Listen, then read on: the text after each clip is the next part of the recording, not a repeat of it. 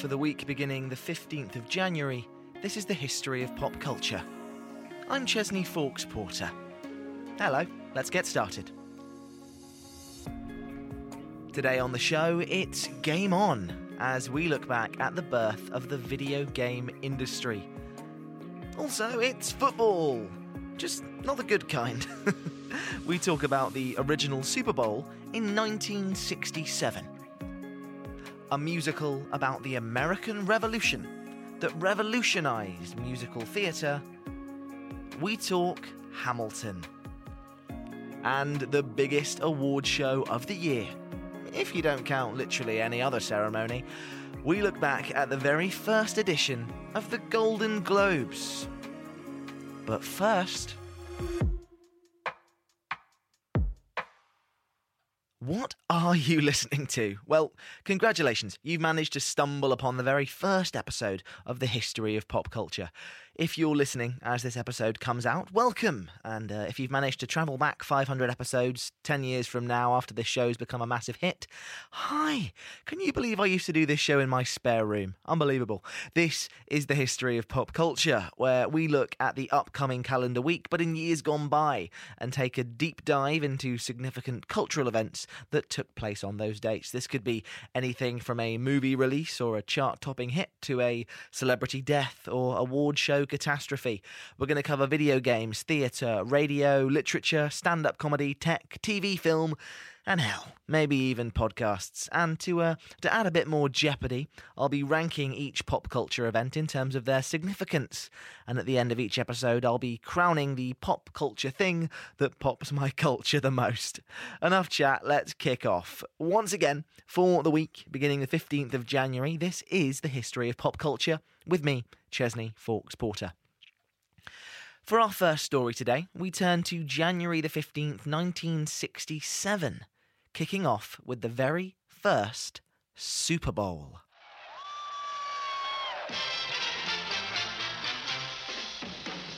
On January 15th, 1967, on a bright, clear day in the Los Angeles Coliseum, the big question which had troubled the football world for 7 years was answered.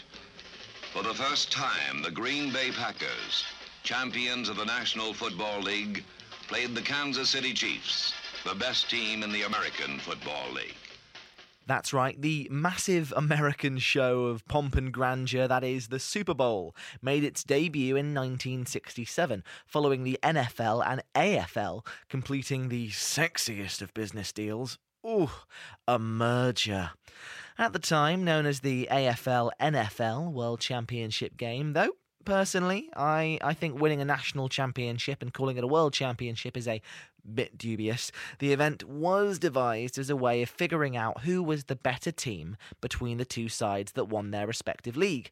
In this case, the NFL's Green Bay Packers beat the AFL's Kansas City Chiefs to become the first international, global, world champions of North America. And judging by the figures, it was a smash hit, being watched by 51 million Americans, split between dual coverage on NBC and CBS. The two channels still share that coverage today alongside Fox and rotate which of them will show the game every year, with the 2023 offering on Fox being watched by a staggering 112 million people in the US. That's a third of the entire population of the country. Worldwide, the Super Bowl last year was watched by around 150 million people, which is just shy of the 1.5 billion that watched the 2022 FIFA World Cup final. I'm no judgments, I'm just saying. But of course, now this is a pop culture show, not a sports show. So let's talk about the most important part of the Super Bowl, the halftime show, that 15-minute moment where everyone that isn't a middle-aged father actually pays attention to the TV, as the likes of Rihanna, Michael Jackson, Phil Collins, Aerosmith and Paul McCartney put on one of the most anticipated shows of the year.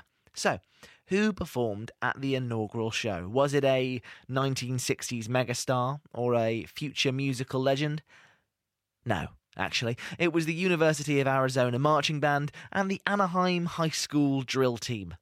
I mean, it's not exactly Lady Gaga, is it? In fact, it would be 21 years until a famous musical act headlined the performance with Chubby Checker, the Rockettes, and 88 grand piano players headlining the performance in 1988.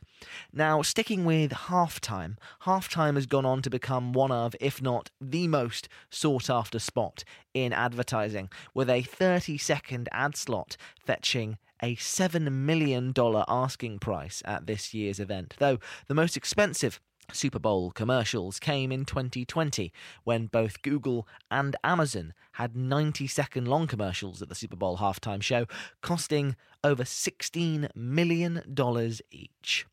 So let's rank it as our first story. The very first Super Bowl it's pretty darn relevant and influential to Americans. I'm joking, of course. That's enough American football bashing from me.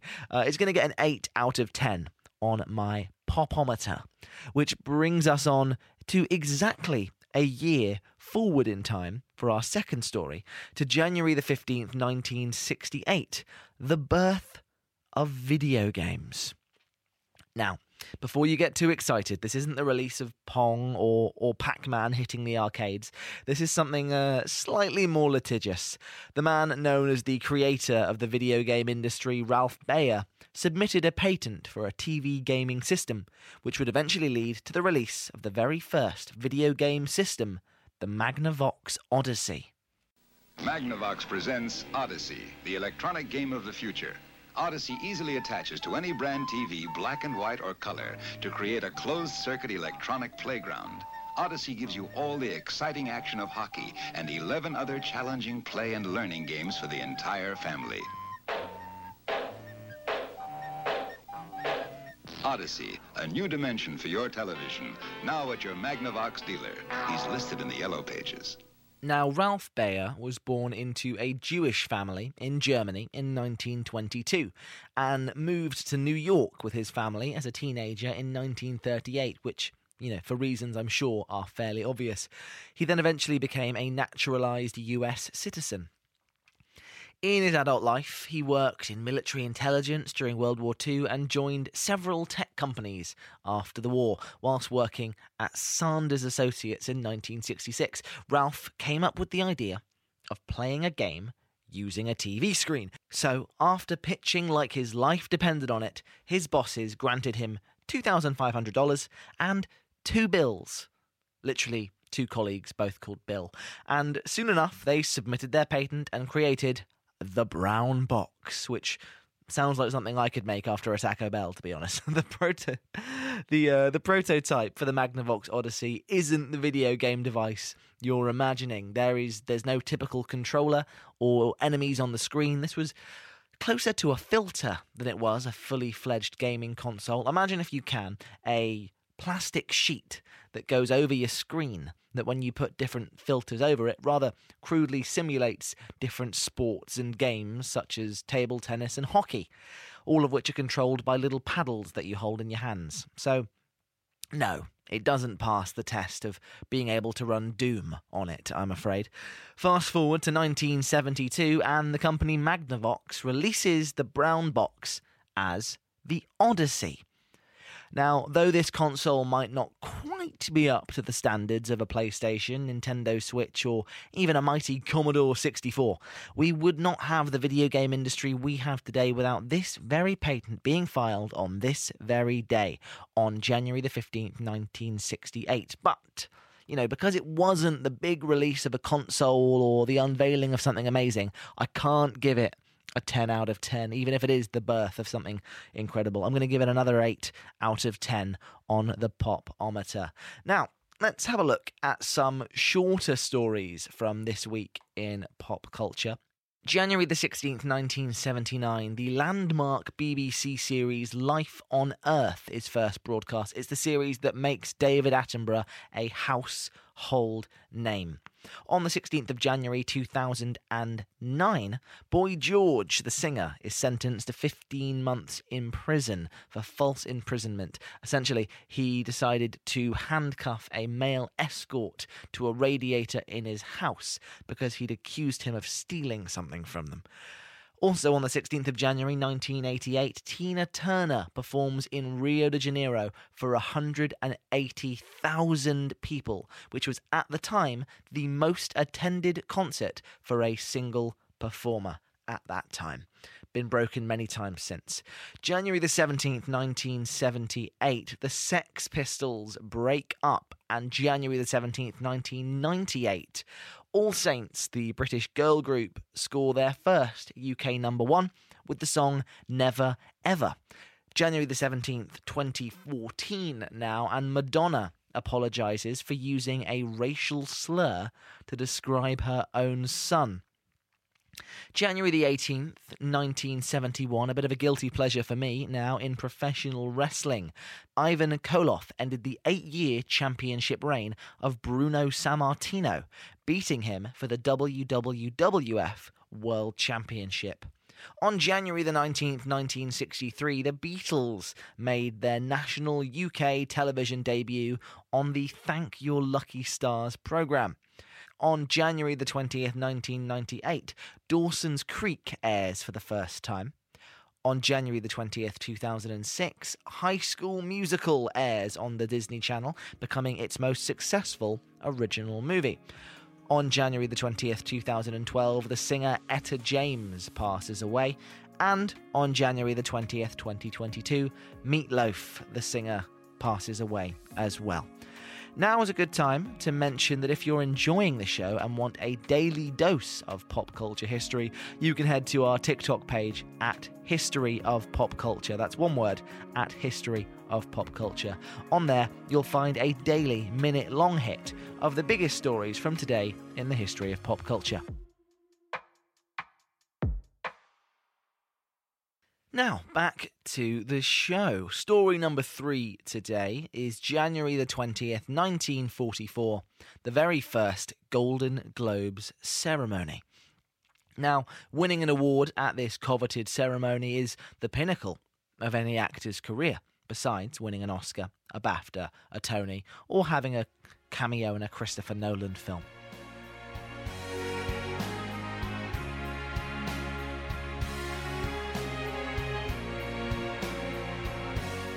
That was the Golden Globe theme played by the artist Yoshiki. Now, the Golden Globes these days are more known for having Ricky Gervais mercilessly roast the A-list attendees in front of a worldwide audience of millions.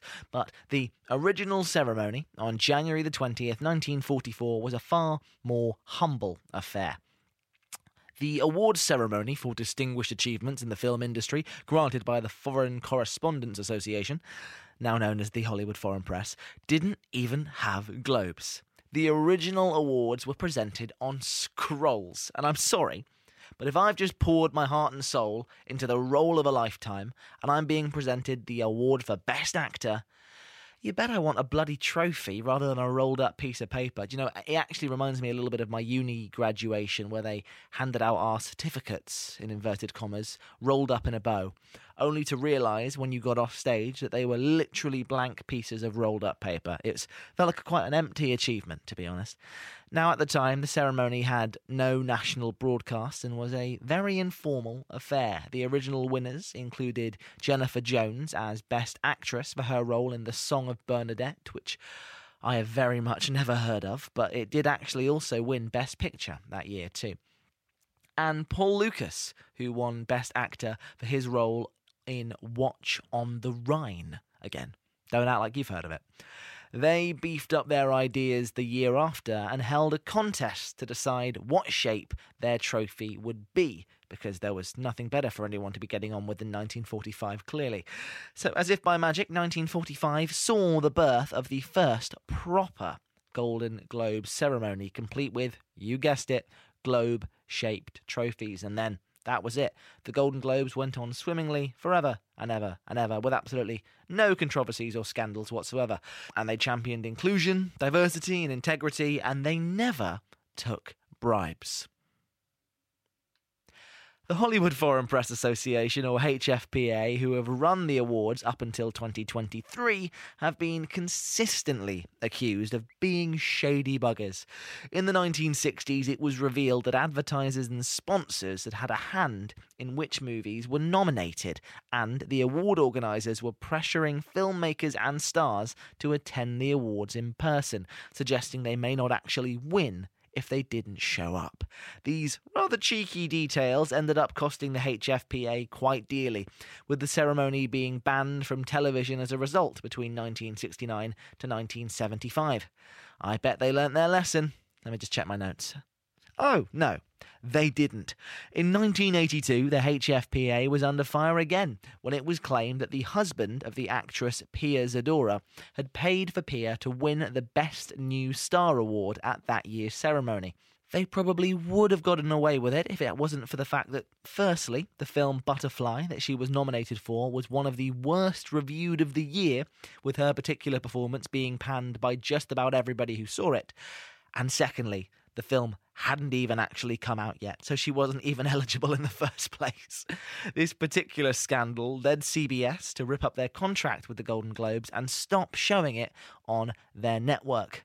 The Golden Raspberry Awards, or Razzies as they're more commonly known, for bad cinema, made sure to right the wrongs of this particular tragedy, awarding Pia Zadora the Worst New Star Award and Worst Performance Award that year.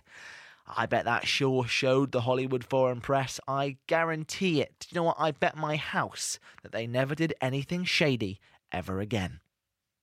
Well, turns out the bank owns my house now, because in 2011, controversy struck again, as it turned out that the team behind the 2011 movie, Burlesque, which I must admit is a very good film, flew out members of the Hollywood Foreign Press to a Cher concert in Las Vegas. And Angelina Jolie, who was starring in The Tourist, which I must admit is a very bad film, personally lobbied members of the Hollywood Foreign Press Association to nominate it for Best Picture. And wouldn't you know, both Burlesque and The Tourist got nominated. The Tourist, a spy thriller, was nominated for Best Musical or Comedy. Just let that sink in for a moment. Now look, I don't want this to be a let's all kick the Golden Globes party, because they have provided us with many fantastic TV moments. As I said earlier, Ricky Gervais's stint at hosting the event has gone down in TV history as some of the best celebrity roasting ever. Or the heartwarming moment in 1987 when the hearing-impaired actress Marlee Matlin gave her award speech using sign language after playing a deaf student in the film Children of Lesser God. The Golden Globes have always been the best early tastemaker for the award season ahead, with winners at the Globes often being tipped for glory at the show's better-looking and more successful older brother, the Oscars. And hey, things could be on the up and up for the Globes, as the Hollywood Foreign Press Association is out, and Dick Clark Productions and the newly formed Golden Globes Foundation is in. The Hollywood Foreign Press gave away the Golden Globes last year, and the 2024 ceremony that has just happened was the first under the new regime. The king is dead. Long live the king. The very first Golden Globe ceremony is getting a 5 out of 10 on my popometer, but I'm not biased, honest. Before moving on to the last story of the day, let's play a bit of a game before our last story. I'm going to give you the lead actors in some TV shows and films and the date they came out. Let's see if you can guess what TV show or film it is. I'll start you out with a more recent one to make it a bit easier. What TV show debuted on Disney Plus on the 15th of January 2021, starring Paul Bettany and Elizabeth Olsen? That's WandaVision. Which cult classic movie premiered at the Sundance Film Festival on January the 19th, 2001, starring Jake and Maggie Gyllenhaal? It's Donnie Darko. Which 1994 British comedy film premiered January the 20th, 1994, starring Hugh Grant and Andy McDowell? It's Four Weddings and a Funeral. Now let's do a couple of music questions here as well. On January the 15th, 2001, Jennifer Lopez, J-Lo, was top of the UK singles charts with what song? My Love Don't Cost a Thing. And on January the 15th, 1992, the British rock band Queen were top of the singles charts with which iconic song? Just guess a Queen song, because it's the one you're thinking of. It's Bohemian Rhapsody. And if we go all the way back to January the 15th, 1978, the song Mull of Kintyre was number one. But who was the artist? It was the band Wings, but if you said Paul McCartney, I'll let you have that one. Now let's look at our final story in today's show, something that falls within my specialist subject of musical theatre. January the 20th, 2015, Lin-Manuel Miranda's musical masterpiece, Hamilton, debuts off-Broadway before revolutionising musical theatre forever. Across the waves, our Hamilton kept his guard up. Inside, he was longing for something to be a part of. The brother was ready to beg, steal, borrow, or barter. And a hurricane came. That was Lin-Manuel Miranda performing a piece from Hamilton for then-President Barack Obama at the White House in 2009, 6 years before Hamilton would show its face off-Broadway. At the time of that performance, Lin didn't consider Hamilton to actually be a musical, but as a concept historical hip-hop album. Now, don't get me wrong, Lin, you're a genius, but I can't see that playing against Drake or Nicki Minaj anytime soon. Hamilton tells the story of the ascension and demise of American founding father, Alexander Hamilton, through hip-hop music. And after his performance at the White House, Lin changed things up and realised the potential for a proper musical as a follow-up to his smash hit show In the Heights. So in 2014, the first workshop production of Hamilton the Musical was performed at the 52nd Street Project, featuring many of the cast that would go on to star in the original Broadway cast a year later, including Leslie Odom Jr., who's known for appearing in one of the best films of 2022, Glass Onion, and the worst film of 2023, The Exorcist Believer. Daveed Diggs, known for appearing in the newest Little Mermaid film and the TV show Snowpiercer, and Philippa Sue, who starred in the TV show Smash, as well as being in a frankly ridiculous amount of Broadway shows. We fast forward 1 year, and January the 20th, 2015, the very first preview of Hamilton, similar to what we know it today, premieres off-Broadway before transferring to Broadway later that year. Much to the annoyance of every other musical on Broadway, it basically becomes one of the most successful shows ever overnight. Its entire off-Broadway run was sold out. Then almost the entire first year of its Broadway run sold out as well. And ticket prices began to inflate to a crazy amount, with some tickets eventually increasing to over $1,000 a ticket. And on the resale market, it got real crazy. In 2016, Lin-Manuel Miranda, who wrote the show and was also starring in the show as Hamilton, announced their departure, and fans went feral, with one ticket to his final show being listed on the resale site StubHub for over $9,000. And the success didn't stop there. Hamilton became one of the best reviewed shows of all time, getting 5 stars and 10 out of 10 from basically everybody who saw it. And then the Tony Awards rolled around, the biggest night of the year for American theatre. And Hamilton broke as many records as it could and became the most nominated show ever, receiving 16 award nominations over 13 categories, narrowly beating the previous record of 15 held by The Producers, which stood since 2001. Hamilton went on to win 11 of those awards, which means The Producers managed to fight back and hold on to their record of most Tony wins, with 12 wins.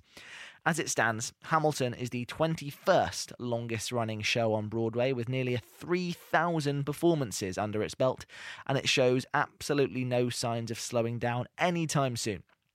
It's been on 4 national tours of the US, has had a West End production running in London since 2017, an Australian production, a German production, and a major international tour over the last couple of years too. Hamilton could be considered by many, probably alongside Wicked, as the most successful musical of the 21st century, with every single writer, director and the producer in the industry constantly looking to find the next Hamilton. What's going to be the next big show that captures the attention of the mainstream in the same way? Only time will tell. But for now, its effect on the musical theatre industry and on my own personal bias, I'm giving it a 7 out of 10 on my popometer. Now, I've given our video game story and the original Super Bowl an 8 out of 10 this week, and I simply can't have a tie on the very first show. So I think, considering the video game industry is far and away the most profitable entertainment industry in the world, I think the birth of that industry has to take the win for me. So the most relevant and impactful story of the week this week is Ralph Baer submitting his patent for the brown box video game system and kickstarting the video game industry. And that is the history of pop culture for the week beginning the 15th of January. This was our very first episode, so I'd love to know what you liked, what you didn't, and anything you think we missed or that we should be talking about in future editions. Please send through any comments you have straight to me using the email chesney@tleproductions.co.uk. That's TLE, as in T for tiny, L for little, E for eggplant. Chesney@tleproductions.co.uk, or through my Instagram, ChesneyFM. Today's show was researched, written, produced and presented by me, Chesney Fawkes Porter, and it's a TLE production. Have a lovely week and I'll see you next time. Bye-bye.